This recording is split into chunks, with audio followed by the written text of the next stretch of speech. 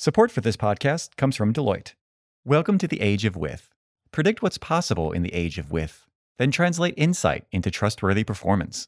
Deloitte brings together end-to-end AI offerings with domain and industry insight to drive stronger outcomes through human and machine collaboration.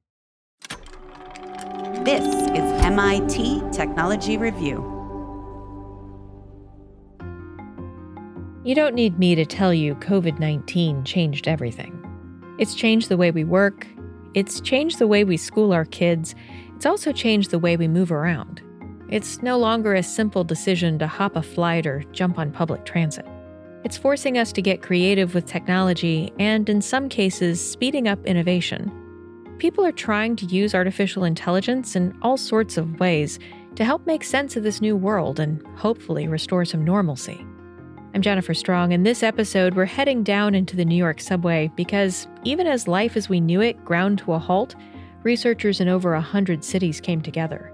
In train cars and sewers, on hospital walls and buttons of ATMs, they're collecting data for AI to help them hunt for COVID-19 and other pathogens.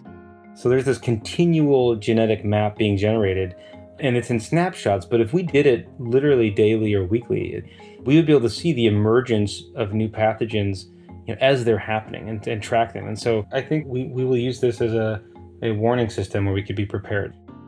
By taking samples and sequencing the genetics, researchers can watch pathogens spread, like what happened after a biotech conference in Boston that sent the virus across the state, across the country, across the world. And we know that because of the genetics. This work entails mountains of data, which AI can help make more useful by finding patterns, making predictions, and maybe spotting future pandemics and ways to treat them earlier.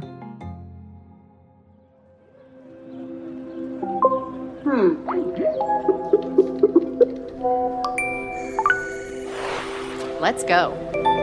In Machines We Trust. I'm listening. A podcast about the automation of everything. You have reached your destination. In October of 1918, a flu pandemic that would be the most severe in modern history was starting to break out in New York. The city's Board of Health was trying to figure out how to slow the spread and keep businesses open. Without the internet and promises of remote work, the constraints were a bit different, and a heated debate followed. Crowded subways were a potential disaster in the making, and about 1.5 billion trips were taken on the subway that year, which is about the same as more recent years. They settled on an unusual decision to stagger the operating hours of different types of jobs and businesses in order to relieve crowding on the subway. Textile manufacturing would open at 9, jewelers at 7:45, wholesalers at 8:15. But the subway kept running. People kept riding. And it appeared to work. Ultimately, the city's death toll per capita was much lower than in Philadelphia or Boston. Fast forward to the present. As the coronavirus pandemic rages across the world, the debate over how to best manage the movement of people and goods does too, along with an assumption that public transit systems are petri dishes for infection and may be largely responsible for the spread of COVID-19 in New York City. And if you're wondering what all this has to do with artificial intelligence, it's called microbial surveillance, or the tracking of populations of microbes and other things we can't see. How predictive can we be looking at fragments of DNA left on the soles of someone's shoes? Think about curious scientists in masks and gloves and swabs. What does that have to do with, machine learning or artificial intelligence or, mathematical modeling? But it actually is the raw substrate of the data that we've been using to track where a virus is going, what are they becoming resistant to. Christopher Mason is a professor of genetics and computational biology at Weill Cornell Medicine in New York City. And a very curious person looking at DNA and RNA of all kinds. This type of science uses biological data to train machine learning algorithms and develop models. It requires significant computing power to help make sense out of huge amounts of information. So, what does it take to surveil a pathogen? Well, there's the tracking of changes in microscopic populations, detecting mutations, and if a treatment exists, figuring out whether a strain is resistant to it, plus investigating outbreaks. And in the case of coronavirus, researchers are also hurrying to identify surfaces where it may be active, like a handrail on public transit. Even before this new reality, maybe you've wondered what's on those surfaces? Christopher Mason certainly did. He started looking for answers by swabbing subways long before this pandemic. You want to know what's there. So there's an innate curiosity that was a part of it. I've also been living in New York for almost 15 years, and sometimes you touch a railing and it's weirdly moist when you thought it would be dry, or it's sticky, or, there's always things you find. So there's that curiosity. I also, when my daughter got old enough to ride the subway, one day she was kind of licking the pole when she was very young. So I really, I had this moment of complete parental terror of like, what's happened? Something has transpired. Some microbial transmission has certainly just happened, but I just wanted to know what it was. Back then, there was almost no information about what was on these surfaces. He founded a community with other like-minded researchers, and together they created genetic maps of city transit systems. The group's called Metasub. So Metasub stands for the metagenomics of subways and urban biomes. And the concept is to build this genetic map of the world around us that has previously really just been invisible. Started with just a handful of cities. Now it's 106 cities around the world, all profiling, swabbing, cataloging, mapping, and then modeling the data we find. He says this work could help cities better understand the spread and eventually the recovery. So he mobilized researchers from the Metasub group, already on the hunt for pathogens, to start looking for the virus. We realized it was a unique opportunity to leverage an existing network of scientists, clinicians, city planners, epidemiologists, and other researchers to say, okay, well, let's set out a uniform protocol, and as the outbreak is ramping up, begin sampling in South Korea, looking in Poland, looking in the UK, across the United States, looking in Brazil, out in Nigeria, looking, anywhere we could, that anyone who was ready to go and who could still get out of their labs and their houses. 22nd Street, Times Square. I'm based in New York City, where those first samples were collected, and on March 17th, 5 days after Broadway turned off the lights, I went hunting for the coronavirus with researchers in Times Square. Before the pandemic, I passed through this station several times a week. That sound you hear is a man with a tambourine and a harmonica, and a regular part of the ambiance. I'm here with David Denko, a PhD student in Christopher Mason's lab, and we're making our way from the platform to a spot in the station just off a major walkway. Purely a practical concern, right? Ideally, we would want to sample the busiest area, but you can't just sit there and swab and block all the people. So we're right off of that. And we sample 3 sites here. We sample a floor sample, a hand railing sample, and a column sample.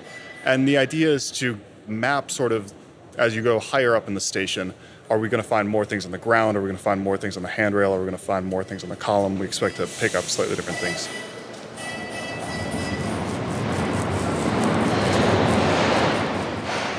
That scratching sound is him swabbing. At the time of this taping, researchers were only sampling Times Square and Grand Central Station. Penn Station beneath Madison Square Garden came later. And now testing is taking place in 10 different stations, with researchers swabbing the turnstiles and kiosks, too. Okay, just to kind of describe the scene, he's swabbing this really filthy floor. Well, we want to emphasize that what we pick up with microbes is not the same as what most people would consider to be dirty. What we consider dust as humans is not really alive for the most part.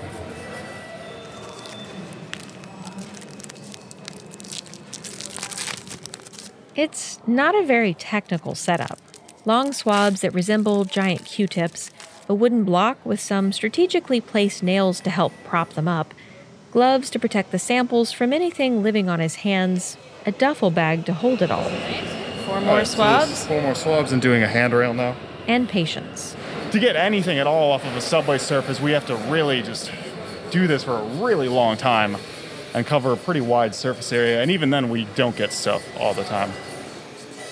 Machine learning is used to more accurately identify the genetics. It can help pick out coronavirus from other viruses and bacteria picked up by the swab from human hands, rodents, or whatever else you would expect to find on the surfaces of a New York subway. AI can also be used to figure out mutations and where geographically a pathogen came from. So what did they find in those samples we took? We find out right after the break.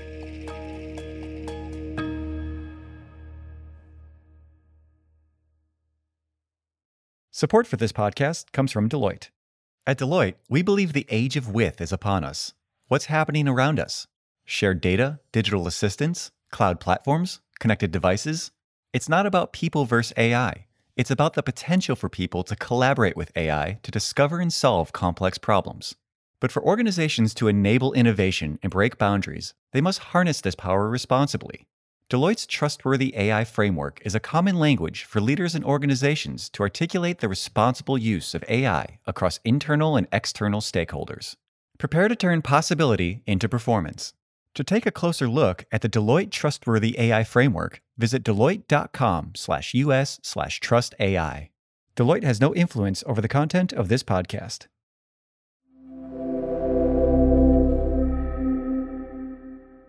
Basically, our first batch of several dozen samples didn't show any COVID-19 virus. Once again, Christopher Mason from Weill Cornell Medicine. So I can't yet say which is the safest route in terms of transit, except to say that any mode of transit where you can keep your distance is the best. We do see flu. We see other variations of things like rhinoviruses. We do see other winter-related infectious respiratory viruses. So we can see that things are there. But the coronavirus is a relatively wimpy virus once it lands on a surface. You know, there's been these reports that the virus can survive for many days in some cases, 1 to 2 days, as much as 7 or 8 days on different kinds of surfaces. But in our testing, we do what's called infectivity studies. In other words, his team looks for microbes, but then also tests whether what they find can actually make somebody sick. You need to have not only the virus, which has the genetic information, but wrapped up inside the nucleocapsid. So it has all the components of how it can get into your cells, like the spike protein people have heard about, all the functional, essentially, proteins that comprise this infectious virus particle. And if it doesn't have everything there, it can't infect you, actually, which is a bit of good news. And also, the MTA has been really ramping up their cleaning. People have been wearing masks more. So all these things help from what we've seen so far. There's no easy way to do this kind of testing. You take a sample, then see how fast it grows and infects cells. And this has to be done in a particular kind of lab that's safe for this work. Otherwise, you run the risk of making a whole bunch of infectious viruses. They're also mapping out microscopic life in medical environments. And that, perhaps not surprisingly, is where his group is finding this virus, in hospitals. And what's interesting is there, we do see, in some cases, 50, 60% of those areas, when you sample them, you can actually see it there. And that's not surprising because it's obviously the medical environment where patients are sick and where they're coming in, getting testing, obviously ill.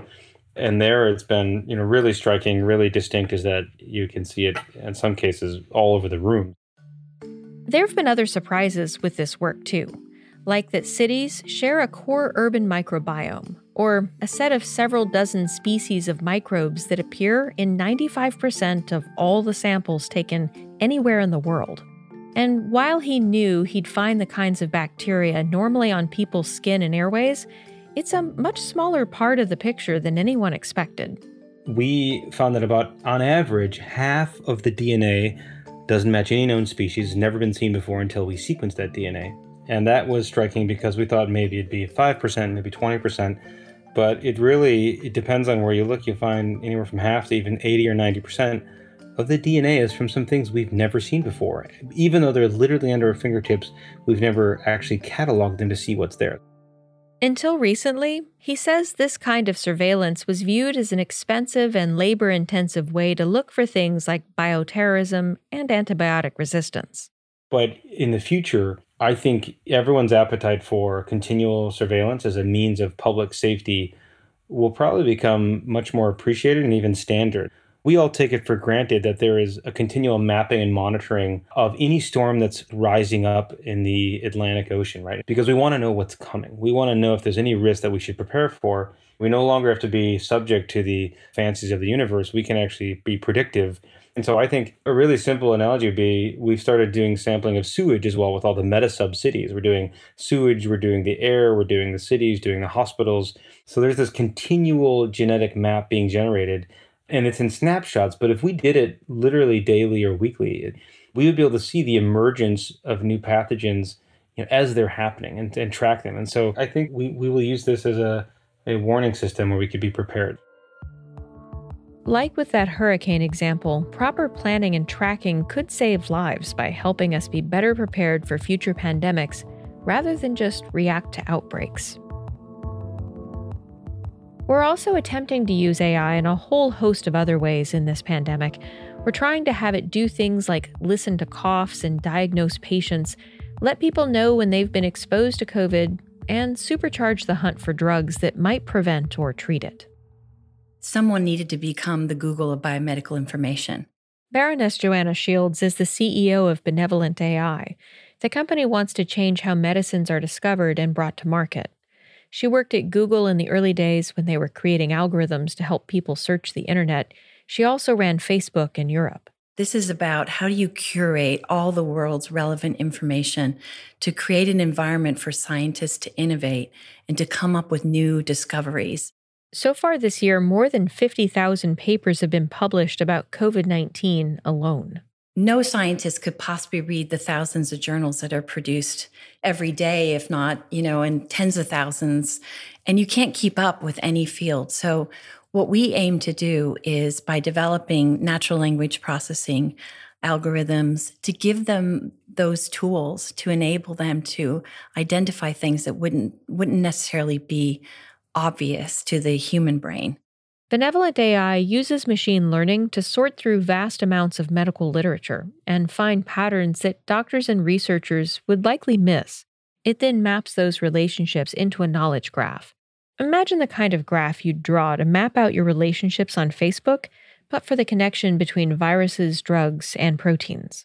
In the knowledge graph, we have 24 different biomedical entities that we pull together, enable scientists to visually see how those entities interact, genes and proteins and how they interact and what gene is upregulated in that disease and what process is dysregulated in the body that causes that disease to happen. And understanding the underlying cause of disease then enables the scientists to develop a treatment that will work and be much more effective. So when COVID-19 hit, the buzzy London-based company put its tools to use. The challenge that our scientists took on is how do we look at the existing treatments that are out there and if there's any way that we'll be able to make an impact or lessen the severity of the disease in a patient. I called one of our leading scientists and I said, Peter, what can we do? And our graph is not optimized for infectious diseases. Infectious diseases is a completely different discipline. So I didn't have extremely high hopes that he would be able to find something immediately. He said, I've been working on that all weekend. They combed through scientific papers on the virus and added what's known about how it hijacks the body's proteins. Then they sifted through existing drugs to see if any of them might stop that hijacking process and help reduce the severity of COVID symptoms. Those drugs still have to go through clinical trials to prove they can actually address COVID, but they can pass through the safety phases much faster than brand new drugs. The team were able to identify a drug that is currently being used for rheumatoid arthritis.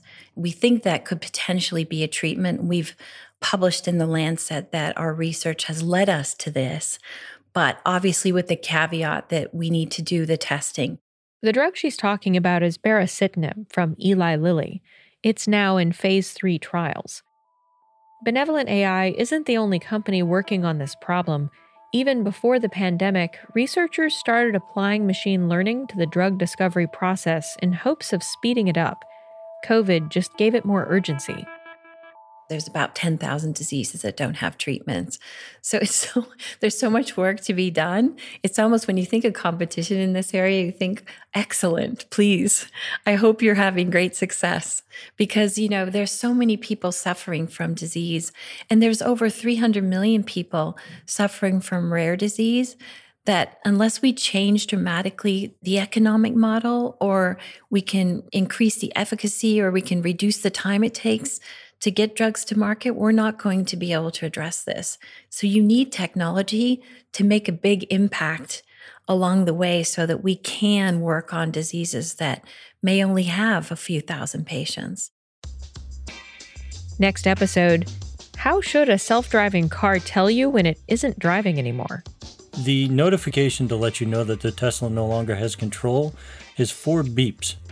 And we thought, that doesn't seem like enough information considering the neural processing and stuff that we go through when we're driving a car. And we started to look at, what does this mean? How do you trust what's in front of you? And how can we help the humans in the car? We'll also find out how Google's self-driving unit, Waymo, composes the sounds for its cars in a particular key, hoping to help us relax.